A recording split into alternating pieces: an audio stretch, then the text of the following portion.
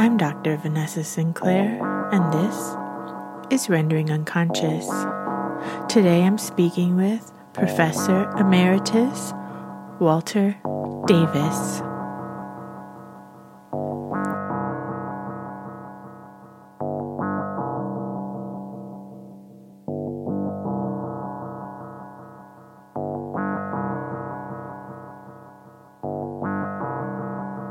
Unlike many of the people who try to talk psychoanalytic theory today, I actually had the benefit of a 5-year classical analysis with a woman who was trained at Tavistock under Winnicott and the wonderful woman whose name is escaping me right now, who wrote the book, The Hands of the Living God.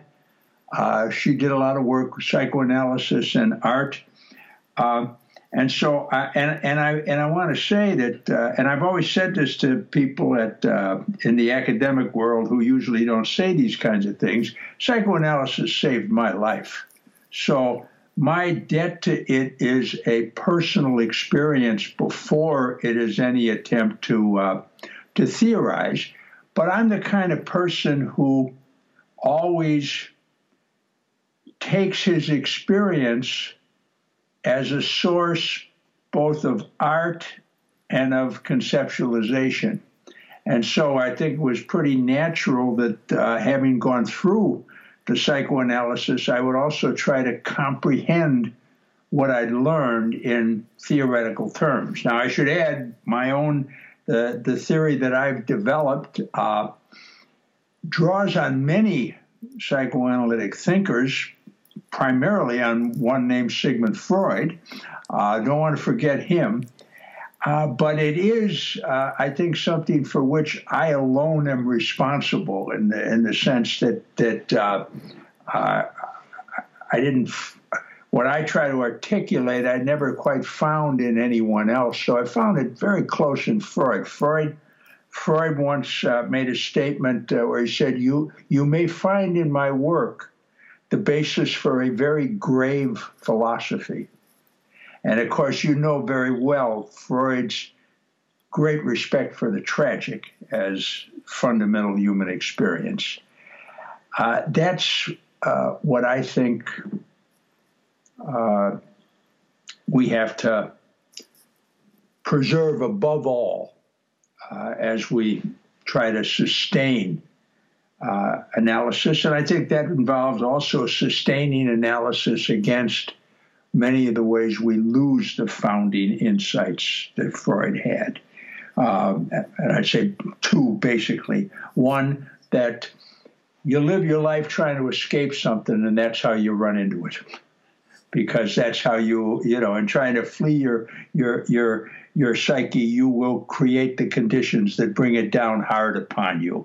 And thus, whatever that traumatic event is where you find out you've been living a lie and living a flight, and you've got to now fess up, that's where I think any theory of the psyche has to begin. What is it that brings us to such events? What is it that gives our life the structure of a tragic drama that's been delayed, repressed, denied, and then somehow comes a cropper? And when it does, of course, that's the moment of greatest possibility, because that's where self-knowledge might create the possibility of real interchange.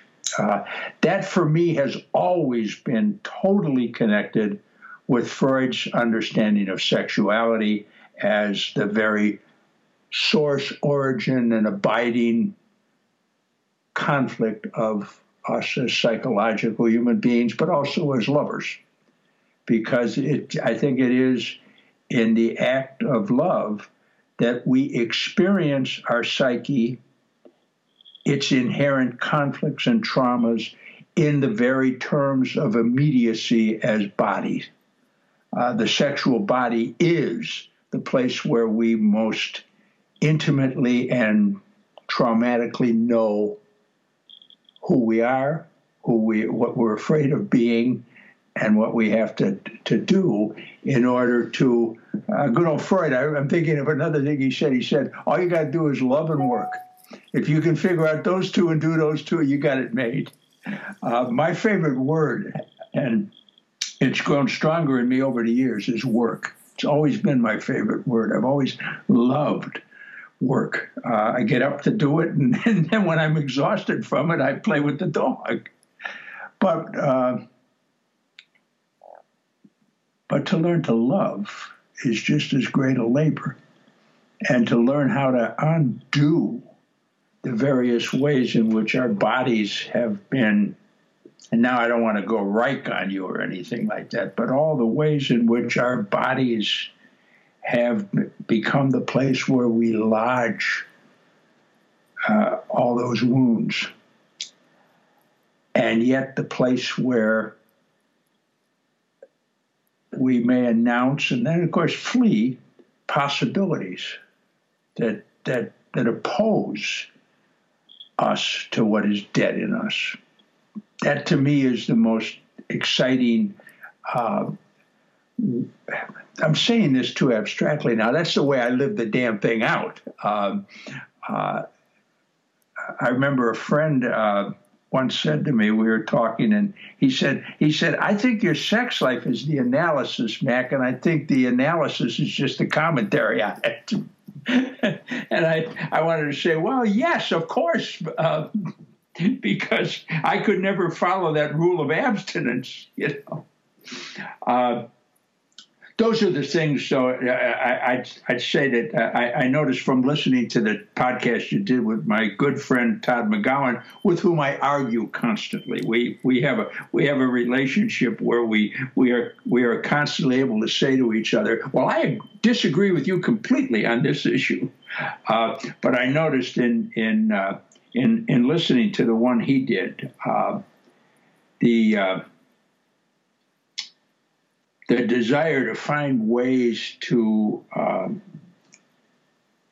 focus my own theorizing on experiences. And I guess part of that is because, as you know, I'm not just a guy who writes theoretical books. I'm an actor and a playwright and a guy who's now writing the 5th volume of an interminable novel that I hope to finish this year so I can revise it.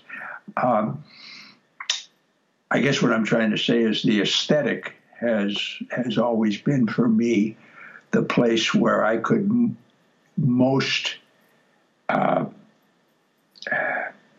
engage the experiences that I've found in my life that are illuminated by psychoanalysis. Do you want to ask any questions about that, or make comments of your own? I don't know how you want to do this. I feel I'm talking too much here. Well, there's a couple things, and it's great for you to talk too much. I love it.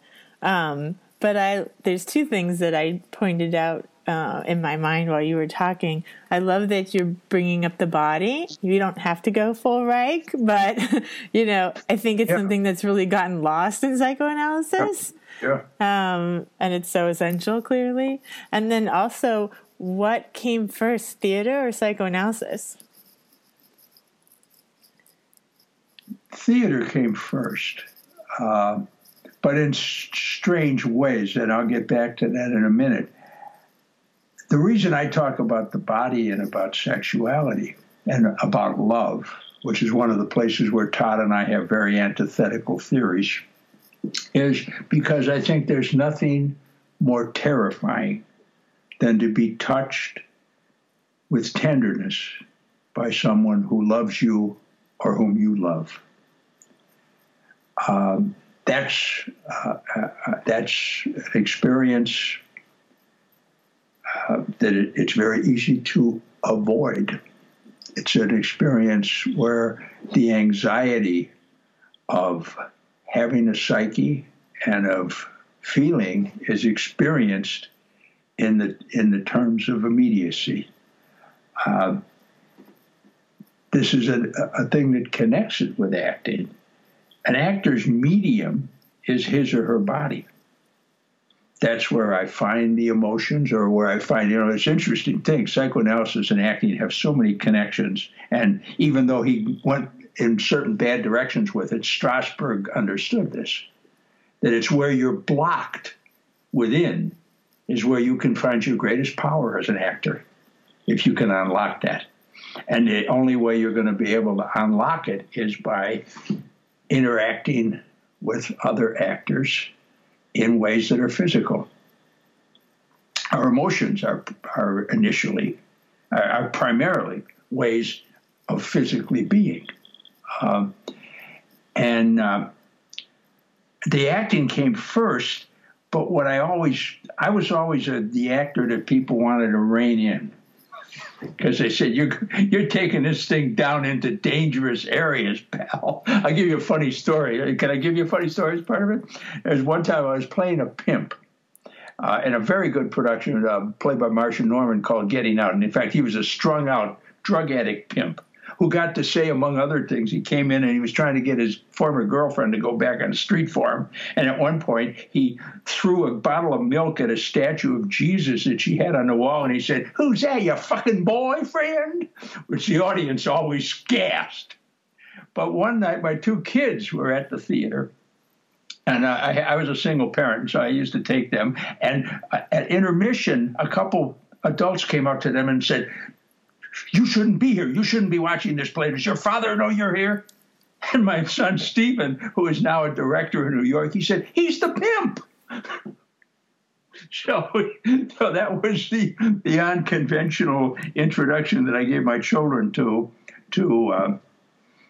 the ways in which the beauty of theater is that if you do it right, it's a chance to explore your own psyche in a somewhat controlled situation, just as analysis is a chance to do that in a controlled situation. And of course, I have two ideas that I'd call from all of this that I've tried to live out. What you don't know about yourself is what you do to the other person, especially those that are closest to you. And the most valuable thing you can give me is what I don't want to know about myself. I guess what I'm trying to say, Vanessa, is I think I'm much more somebody who wants psychoanalysis to be lived constantly and also theorized. I want to go back for a second to one of the things I find such a discontent with some of the things that have happened to psychoanalysis in the United States, where it's become so attached to a kind of a happy talk, feel-good attachment, bonds of love, strong ego bullshit. And what you have there is, rather than exploring what you don't want to know, it's more, let's reestablish defenses and reinforce them with a whole system of fake attachment so that we can flee the whole thing. Most of them don't talk about sex anymore either. One of the things I feel is dangerous, and I find this especially in certain branches of Lacanian analysis, there's a tendency to become self-enclosed so that you can only, it's extremely powerful stuff. He's great, but I think it should be opened to a broader discourse not with bonds of love and attachment, blah, blah, blah. In fact, there are a couple books that try to do that, and they're just ludicrous. But with vital movements like, Mike works so much out of Bion. Winnicott's got great stuff. I love Melanie Klein. Mm-hmm. I reformulate it in certain ways because I think her mistake or her need was to put it all on the kid and protect the Holy Mother Melanie. There's a very good play about that and her relationship to her daughter.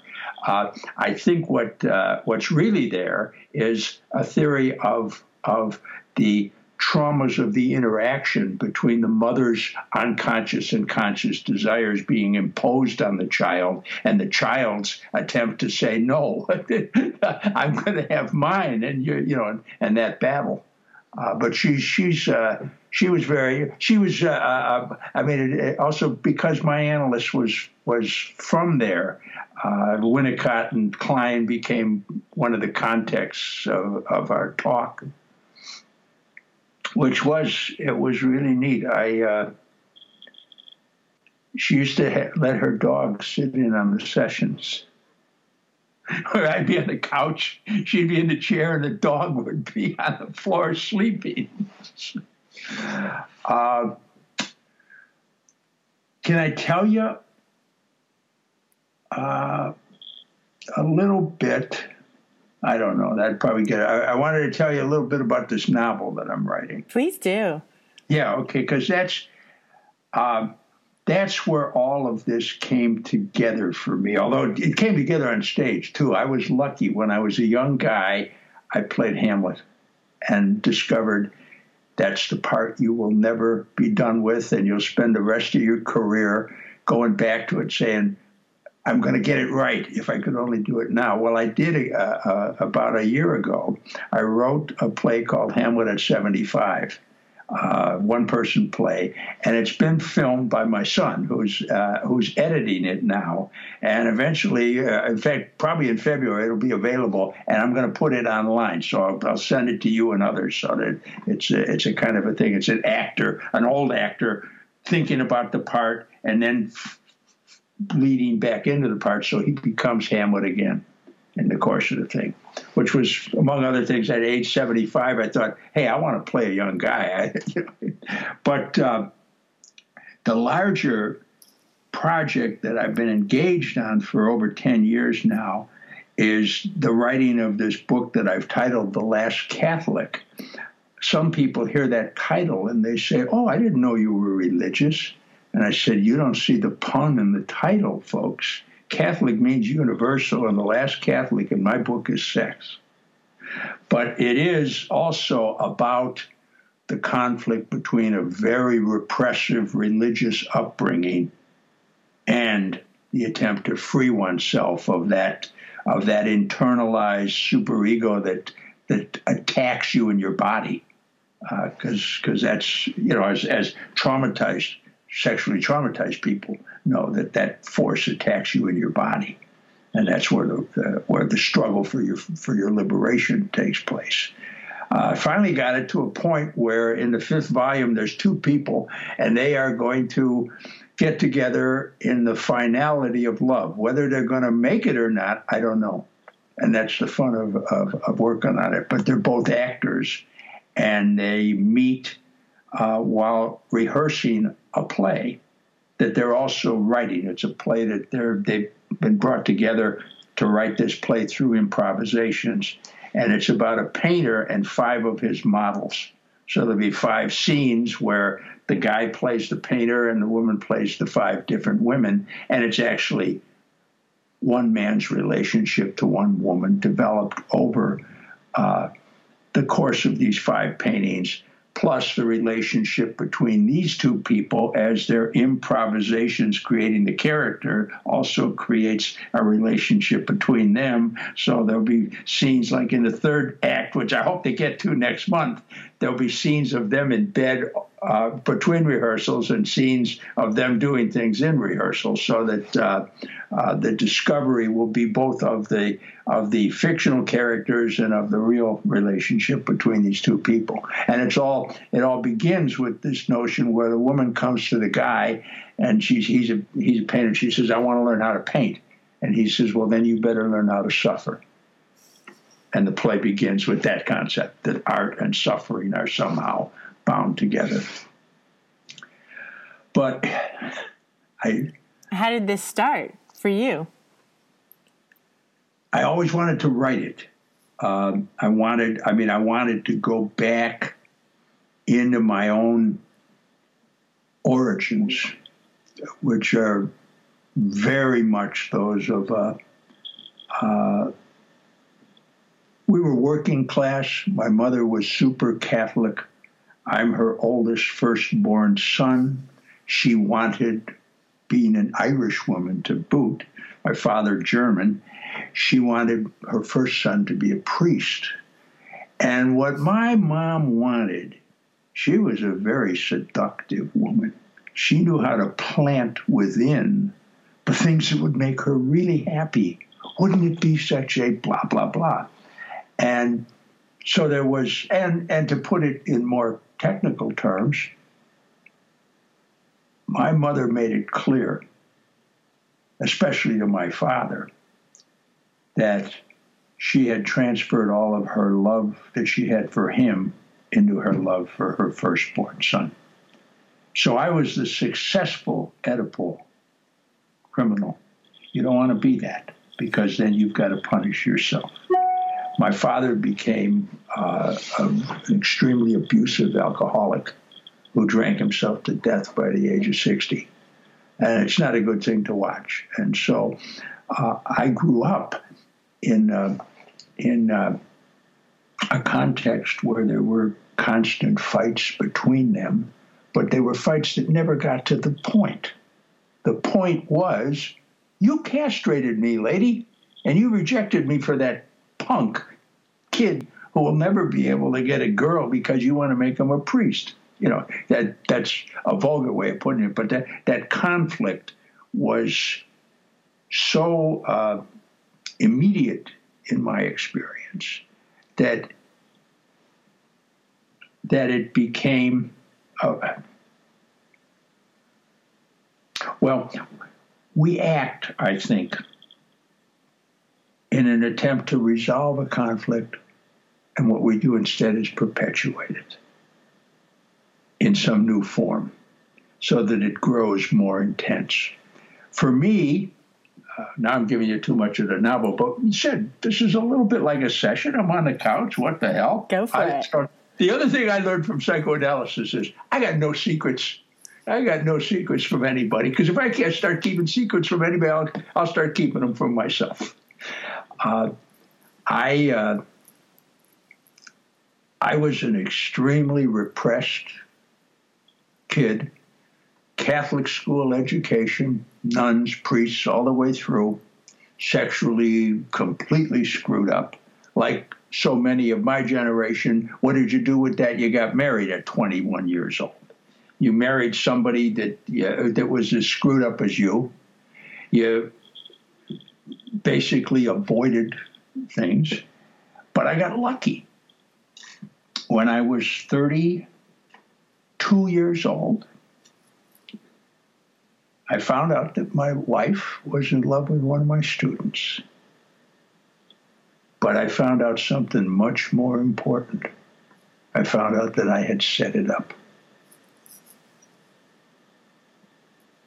I had set it up so that I could say, first of all, so I had my way out, but so I could castrate myself completely, complete the castration, and then say, no more. I'm not taking this anymore. I did this to myself. I had to inflict this on myself. And why did I have to inflict it on myself? So that led me right back into recovering all the origins. But moreover, what do I got to do so that I don't ever do something like that to myself again? And that was when, and this is the way desire works so often. I remember the 12 years I was married, again and again. And I'm saying I was a son of a bitch in many, many ways, but I was a faithful son of a bitch. But again, I remember so many times when my wife would be out getting the groceries, and I'd have the fantasy that she had a crash and died. But the deeper fantasy I always had, and the other thing about this is I was teaching out in California at the height of the sexual revolution, so it was staring me in the face. Oh, my God, those were gorgeous girls. But even before that, I always had this sense, if I hadn't gotten married and if I had had the courage to explore my sexuality, everything would be different. Well, at 33 years old, I said, no time like the present. And when you think it's going to be some free, oh, wow, all I got to do is hop right into desire and I'm floating off into, so you're wrong, because you're going to confront one conflict after another, and that's what's really there. I never felt more powerfully the voice of my mother's superego than at those times. And it would come initially it came as impotence. And what is impotence? Well, it's fear, it's anger, it's prohibition invested in the body. It's the anxiety of all of that. And it's also telling you, it's Catholicism telling you, capitulate or die. And then if you, it's like acting. If you keep rehearsing with as many, and don't be afraid, became my motto. What I'm trying to say is that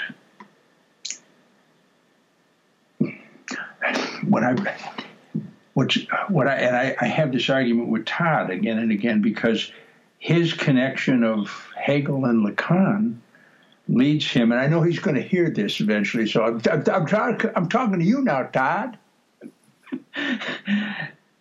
He has the belief that to think certain thoughts is to produce certain changes.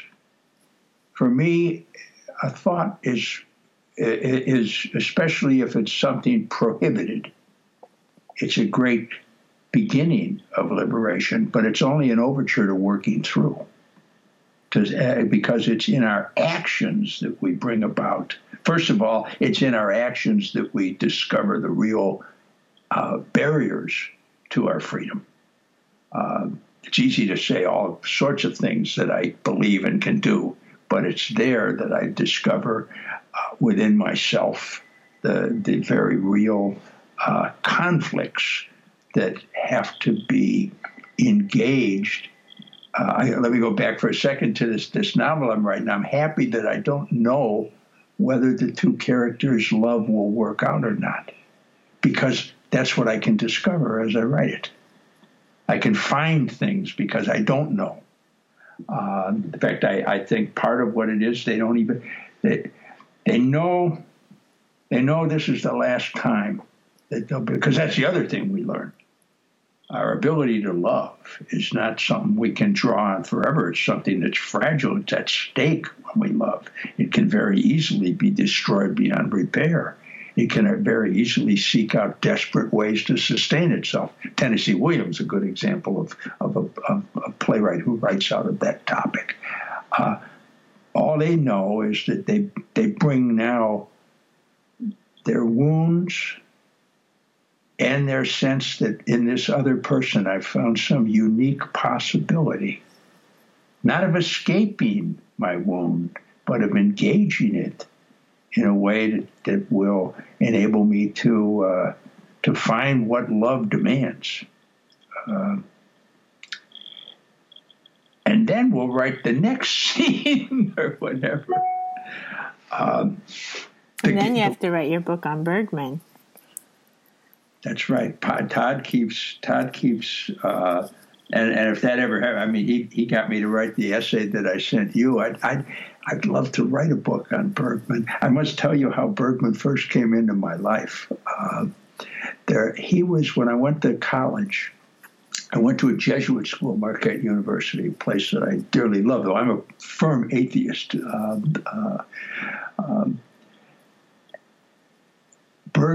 It was a time when Bergman was in his heyday, but Bergman was regarded among the people of Marquette as kind of, ooh, that's dangerous, that's sexy stuff, that's morally challenging, we better stay away from that.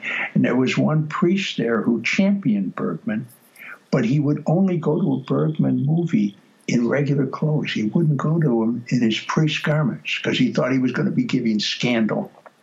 And the Bergman movies, it was on the other side of Milwaukee. It was over at the University of Wisconsin in Milwaukee campus that they'd have Bergman and Kurosawa and all this stuff. So it would be this great trip that you'd sneak out in the night and take the bus and go over and see these movies that by Bergman. And that, it was the kind of thing, there's those writers and filmmakers that make that impression on you when you're first discovering your own intellectual hunger. I was the first person on either side of my family who ever went to college. And I remember my mother's words to me just as we parted. She said, if you find that it's too tough, you can come home. There'd be no shame in that, which is a loaded message, of course. I didn't know. I was up there saying, I don't know if frankly, in high school, I was just a guy who got in trouble, because that was my only way to sustain the negative that I at that time. I didn't know. I discovered up in college all of a sudden, oh my God, am I hungry for knowledge? I can't get it. In fact, college, my 4 years of college, I hardly ever went on a date. And I'd go back during vacations. I'd say, good, everybody's gone. I will get a chance to study on my own and read. I was a maniac. But I was a person who not only was trying to get out of one world, but trying to find a way into another. And I can remember Bergman and William Faulkner and Jean-Paul Sartre as the three people who just blew me away at that time, and Shakespeare. So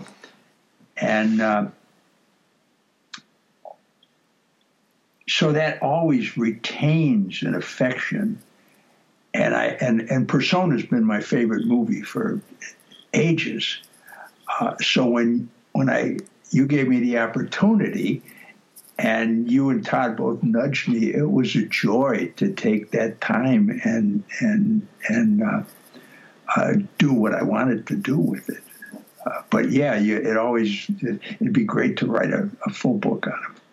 Yeah, because that chapter is fantastic. Thank you. Now I need to see more. Well, I gotta finish the novel, and then have a year to revise all of it. And it's about 3,000 pages. Todd sometimes calls me the American Proust, and I say, yeah, but I like Beethoven, not Debussy. I like Debussy too. I got to revise that. Then the book that I'm writing on the psyche is called Psyche as Tragic Process. That's the one where I will lay out this entire theory I've developed, which is in some ways a theory of depression as what Keats called it, the wakeful anguish of the soul. Too often, that's the other thing I'd say, people waste their pain. They waste it because they say, oh, I got to shut down. I can't think of anything. I can't do anything. I got to protect your pain, your depression. That's the time to be most active. And in some ways, this book, Psyche as Tragic Process, is to try to outline a theory of the tragic as the best thing that could happen to you, as the chance to really not only know the truth about yourself, which I think if you're going to go down knowing the truth about yourself rather than denying. Put me and Donald Trump in a room together and we'd have a great time, wouldn't we? I'd make that. Don't get me off on that. You won't get me off on that. It's a terrible thing to live in our country right now. Are you going to maintain dual citizenship? Yeah. Mm-hmm. Yeah. You've been gone since November. It gets worse every day. It's terrible. It's horrifying what that man is doing. And so to be an American right now is to take on. In fact, there's a part of me. I've as you know, I've written a couple books that are kind of cultural, political stuff. In fact, I've got one by Todd. He just sent me last night too. He writes books faster than I read the damn things. He's got a new one on identity politics that he's written. I might have to try to turn back and write some more political stuff. When I finished the book, The Racination, I said, that's it for politics for me. But you can never say you're done with politics. It's a responsibility that you bear. But Bergman Bergman will always be there as a possibility. And Todd keeps nudging me. You're nudging me. There's a lot of other movies that I love. I don't know if I told you, I was at a party here. I'm in a little town in Grand Haven, Michigan, is where I live. It's a small place, redneck or red district, so I put up signs in my yard saying hate has no home here and stuff like that. But I met a woman at a party whose father was the star of the first film made of Bergman's script, the film Torment. This guy was the star of Torment. He was in Summer Interlude. He then came over to the U.S. and acted in Hollywood for a long time. But I was able to talk to her about Bergman because of her father, she knew a lot of it, and it's a nice friendship that I've made here in town. So she'll nudge me too. How is the collection going? It's great.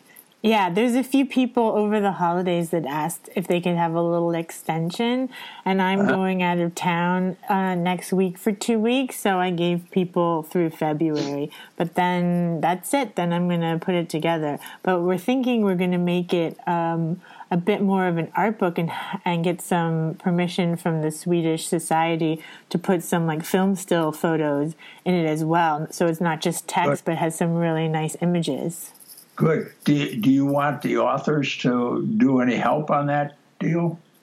On getting the film stills? I mean, as I was writing the essay, I was thinking, there's that image and that image and that image. That would be good. But yeah, well, my husband's Swedish and he makes films, so I'm sure that he'll know when he's reading it what you're talking about and what you'll want. But if there's specific images that you want, if he has any questions, you can get in touch with me, and is his name Abramson? Yeah. Yeah. Okay. Because I see it on the website. It's everywhere. Yeah. Yeah. Yeah.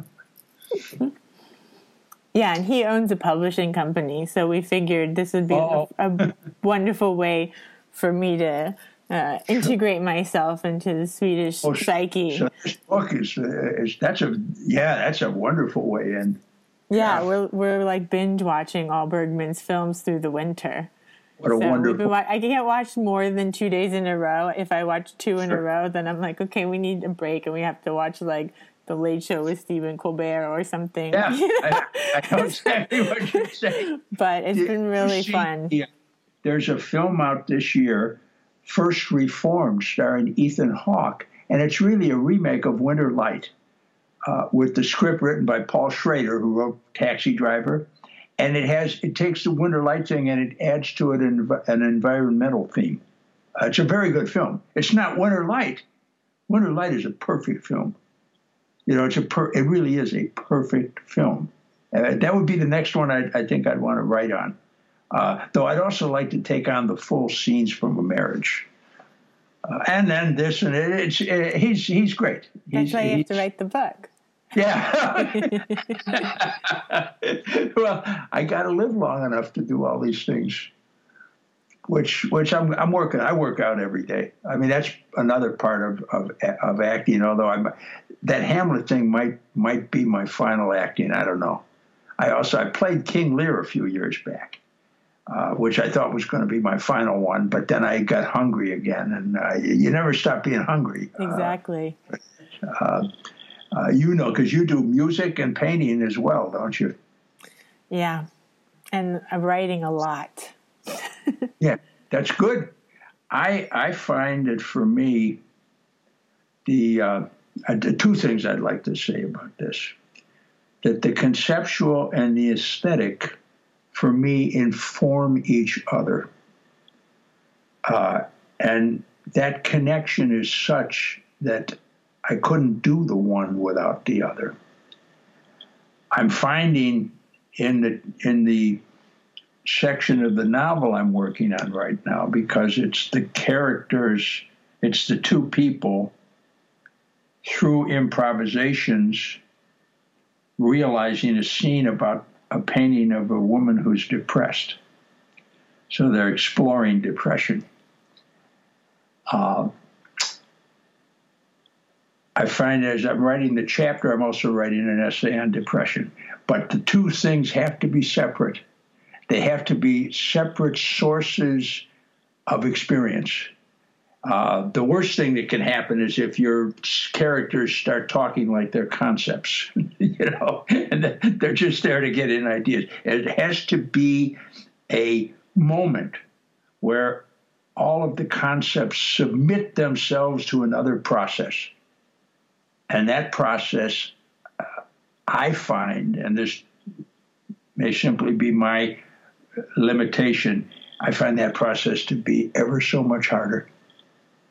Because it's a process that has to open itself to deeper places in the unconscious that one is exploring, and then that exploration also has to be some kind of working within the form, in my case, within the form of a drama.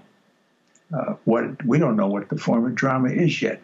Too often we get stuck in, and that's, I think, one of the ways in which Persona is such a great film, because all of a sudden he said, I don't know if I know what these films are anymore. And maybe I'll find out by letting this thing become openly experimental. We don't know yet what we'll bring back from trying to get to places in the psyche that the conceptual order cannot reach. That ends up being. But then I talk to Todd, and he tells me there is no such thing as experience. So that it's really a concept in disguise. What does that mean? You'll have to ask him. You'll have to ask him on that. I mean, he is one of the people who is exploring the connection between Hegel and Lacan. And that's an extremely fertile area of exploration, because Hegel is the beginning of so much. When he finally says consciousness is unhappy consciousness, it's defined by desire and the struggle for recognition. Well, he's revolutionized philosophy. He's opened it up the way Jackson Pollock opened up painting, if you will. He's said, all of a sudden, we've got to find a whole new, what he's basically saying is we can't just talk about the mind, we've got to talk about the psyche. And yet, and this is for you, Todd, and yet there is that Germanic desire to find a way to contain experience in the necessity of a priori concepts, to find a logic, which is also the structuralist dimension of Lacan. If I can find a logic of the signifier, of signification, etc., I can, in effect, describe the structure of all psyches. Hegel, if I can find the basic logic of thinking, I can describe every possibility, so that experience will only be, and now I'm getting real philosophic here, so experience will only be the translation of pure logic into temporal terms.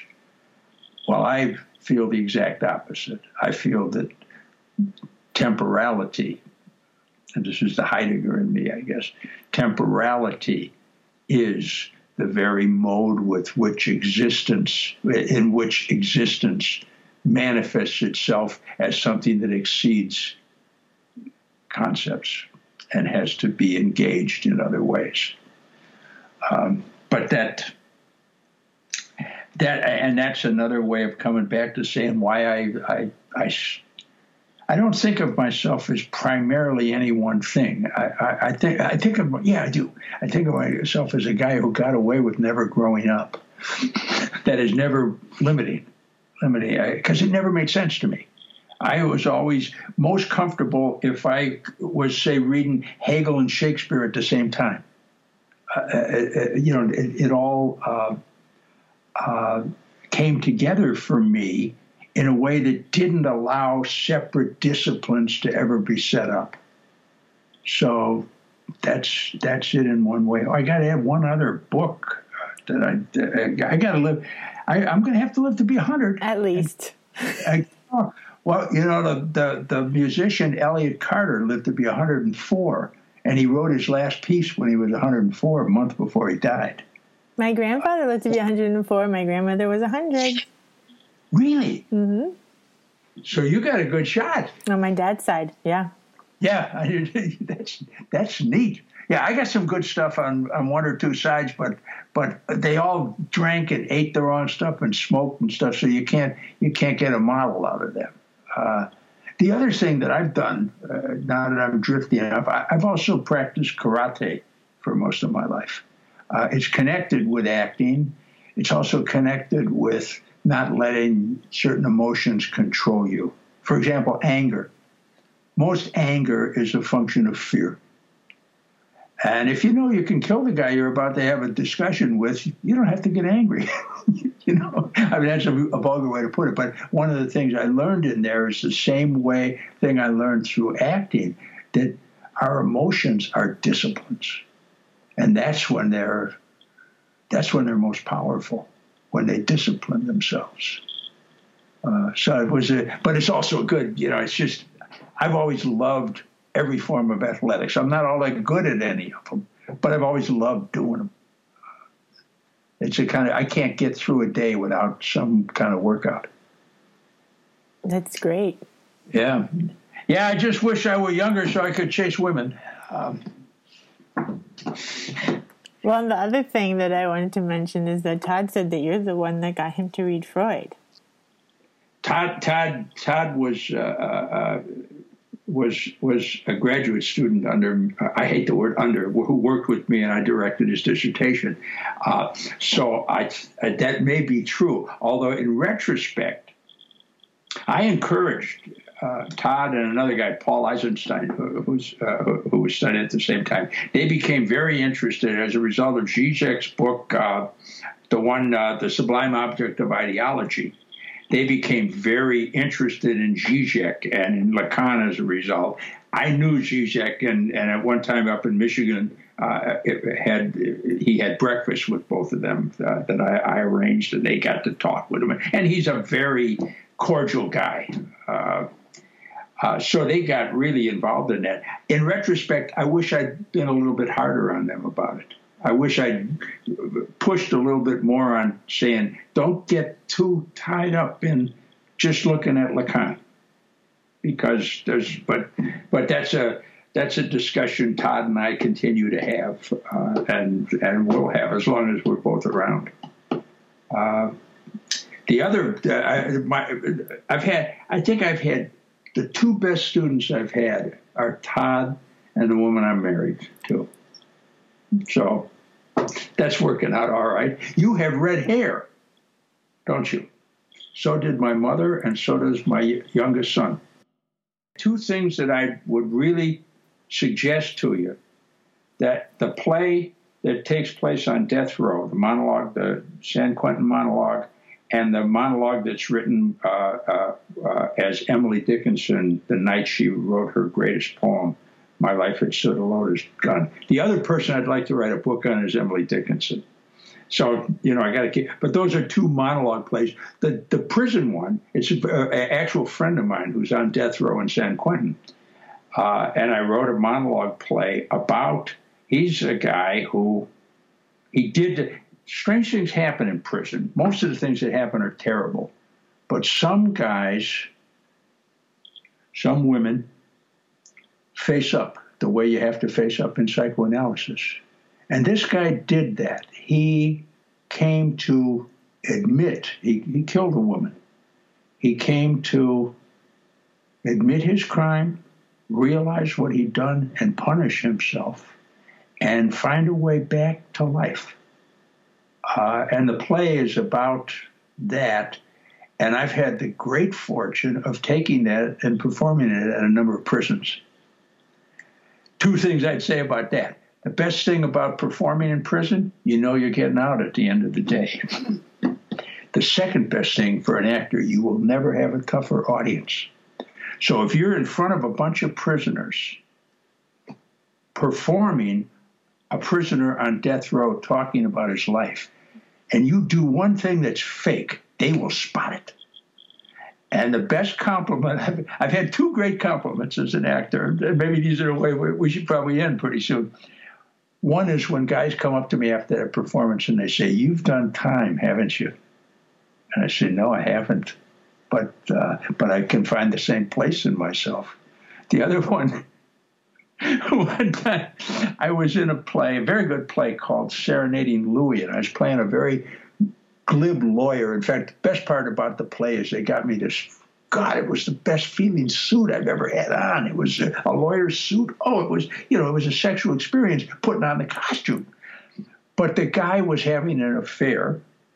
And one night, he comes home. He has this long speech that he gives. It was a great play because the guy's breaking the fourth wall all the time and talking to the audience, and in a way that's trying to fuck with the audience to get into their heads.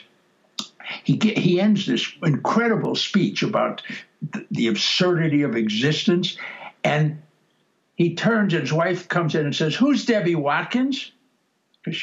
And he shrugs his shoulders and says, "I don't know." One night, I said, "I don't know." And a woman in the front row said, "You rotten son of a bitch." I wanted to stop the show right there and say, you'll never get a better review than that.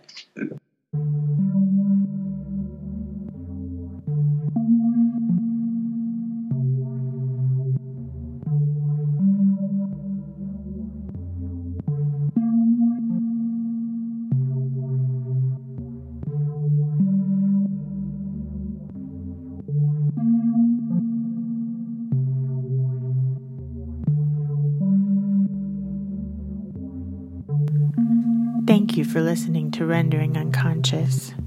You've just heard an interview with Dr. Walter Davis, Professor Emeritus at Ohio State University.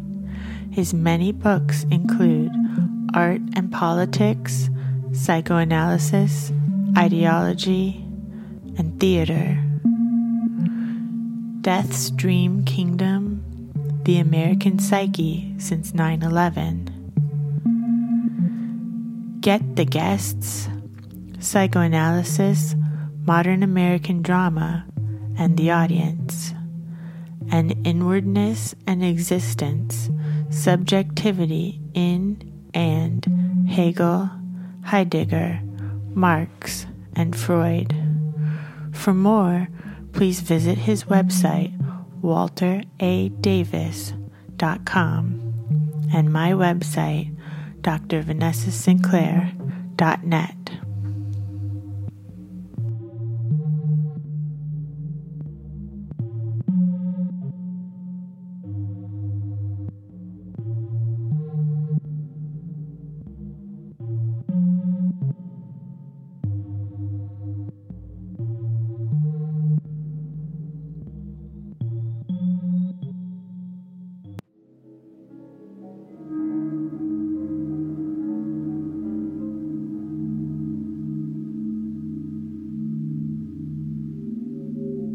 A bird peck at a flower.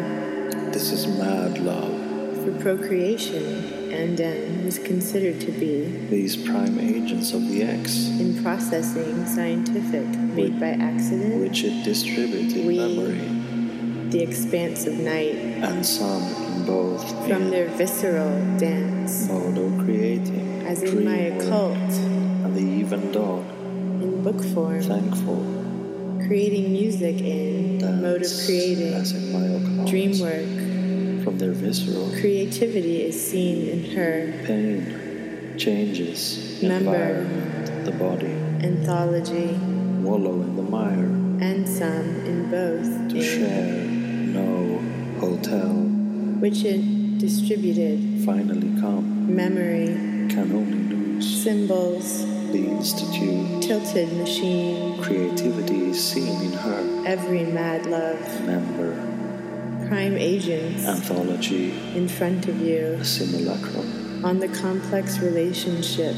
as a conservator, pain, changes, environment, hearing stories, the body with, she is currently, communicated isn't, finally come, dance, revenge, wallow in the mire, freeze, can only lose, he has done, finally come analysis, to share, know, 4 foretell, decades, and revenge. revenge, She is currently hearing stories, for procreation, a simulacrum, and was considered to be as a conservator, in processing scientific, analysis, and made by accident. for procreation, and Creativity is seen in her, made by accident.